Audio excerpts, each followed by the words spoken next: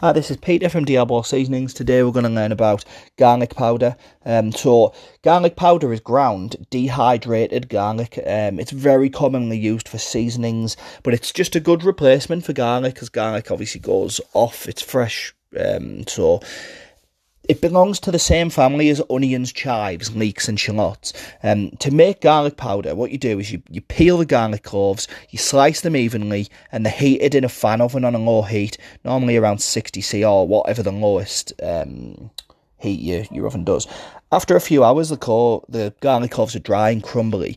It's then cooled, and then you grind it. It's quite intense, so you only need around half a teaspoon as a substitute for 1 clove of garlic. The moisture content has to be below 6.75% to achieve garlic in its ground form. It's the ingredient I use more than any other, really, due to its versatility.